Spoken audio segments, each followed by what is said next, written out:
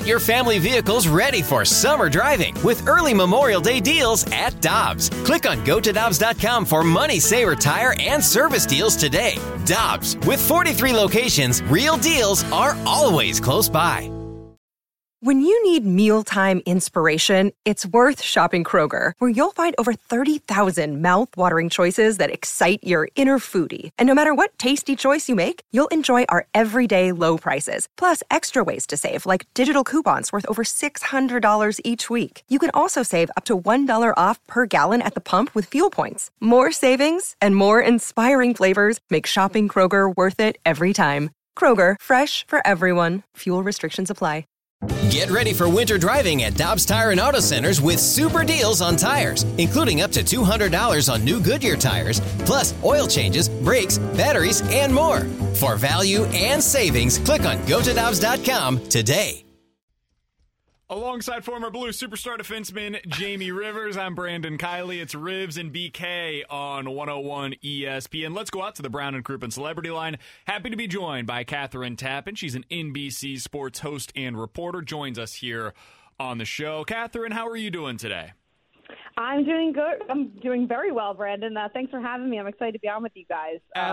This is the best time of year, right? It certainly is, and we appreciate you taking some time out of your busy schedule to join us here on the show. I wanted to start talking a little bit of hockey about the bubble situation that we've got, of course, in Edmonton and Toronto. From what you've heard, from what you've seen between those two bubbles, do you know if the players up in Edmonton are happy with their current situation up there?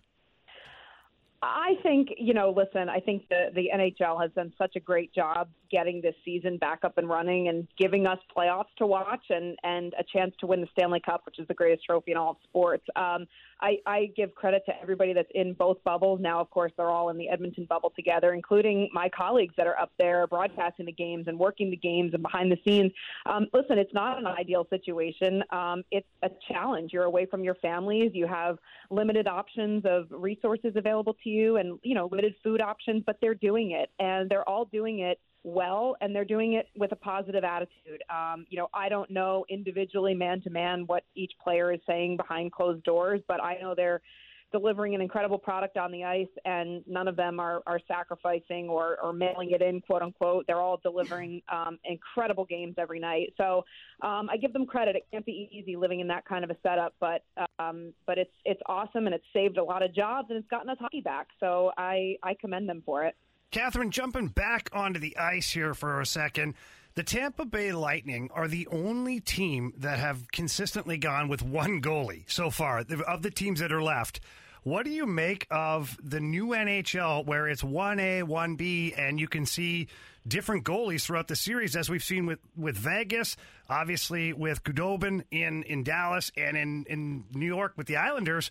They seem to be going back and forth, too. This is definitely a new look. Yeah, it is a new look, and I hope for Tampa's sake Vasilevsky doesn't get hurt.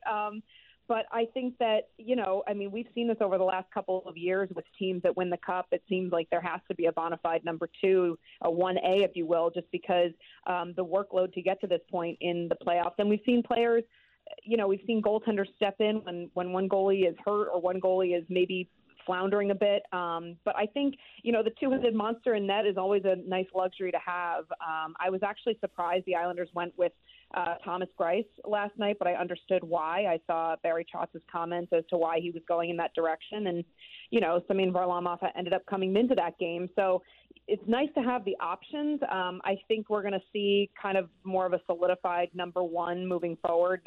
You probably won't see the jockeying of the goalies as much now because once you're in the conference final, obviously they're one step away from winning the Stanley Cup. So you have to go with the hot hand.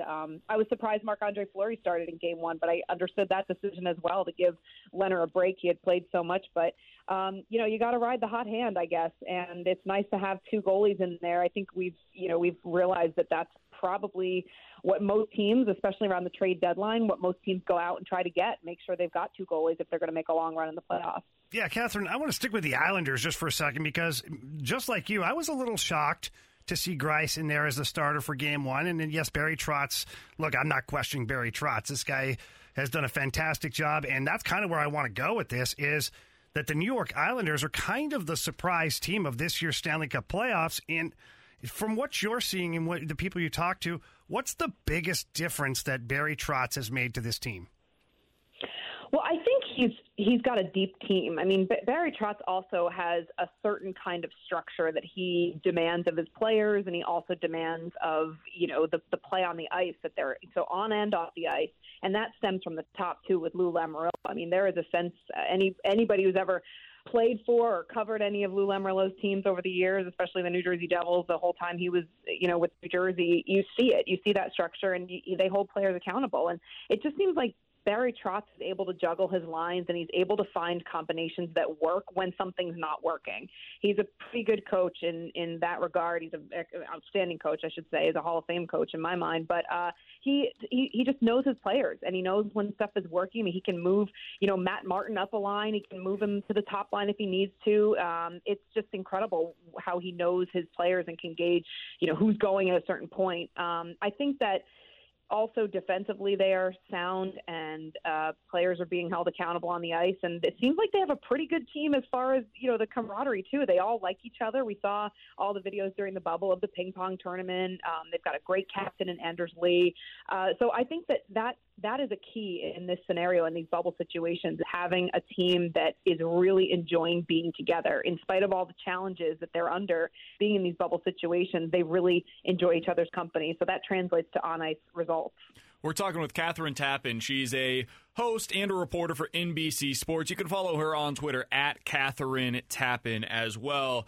Kathryn, the big game tonight is the Golden Knights taking on the Stars once again. Game 2 in the Western Conference Finals. Dallas up 1-0 in this series. We saw the Golden Knights their first year in the league, of course, go to the Stanley Cup final. And last year, the disappointing round 1 loss. But back in the conference finals once again, what have you noticed that is different for them this time around? And do you think that they are going to be able to actually get that first Stanley Cup final this year?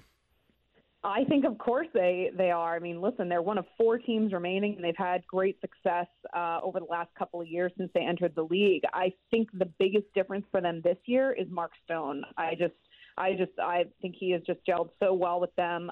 He was the missing piece the year they went to the Stanley Cup final. He's now had a year or so under his belt, a year and a half under his belt since being traded there in 2019, and he's a difference maker. I mean, he steps up. He's a big game player, and I think that with him in the lineup, and now you're going to see Ryan Reeves return to the lineup tonight as well, I definitely think Vegas has a chance to win the Stanley Cup this year. I like Dallas's team as well. I had no expectations of them getting to this point in the postseason, and I think it's amazing what they've been able to do. They're so defensively structured, and you're getting contributions now, obviously, with them offensively, the defense as well. But I think for Vegas, their coaching is amazing with Pete DeBoer. I mean, him coming in and taking over this team was exactly what they needed.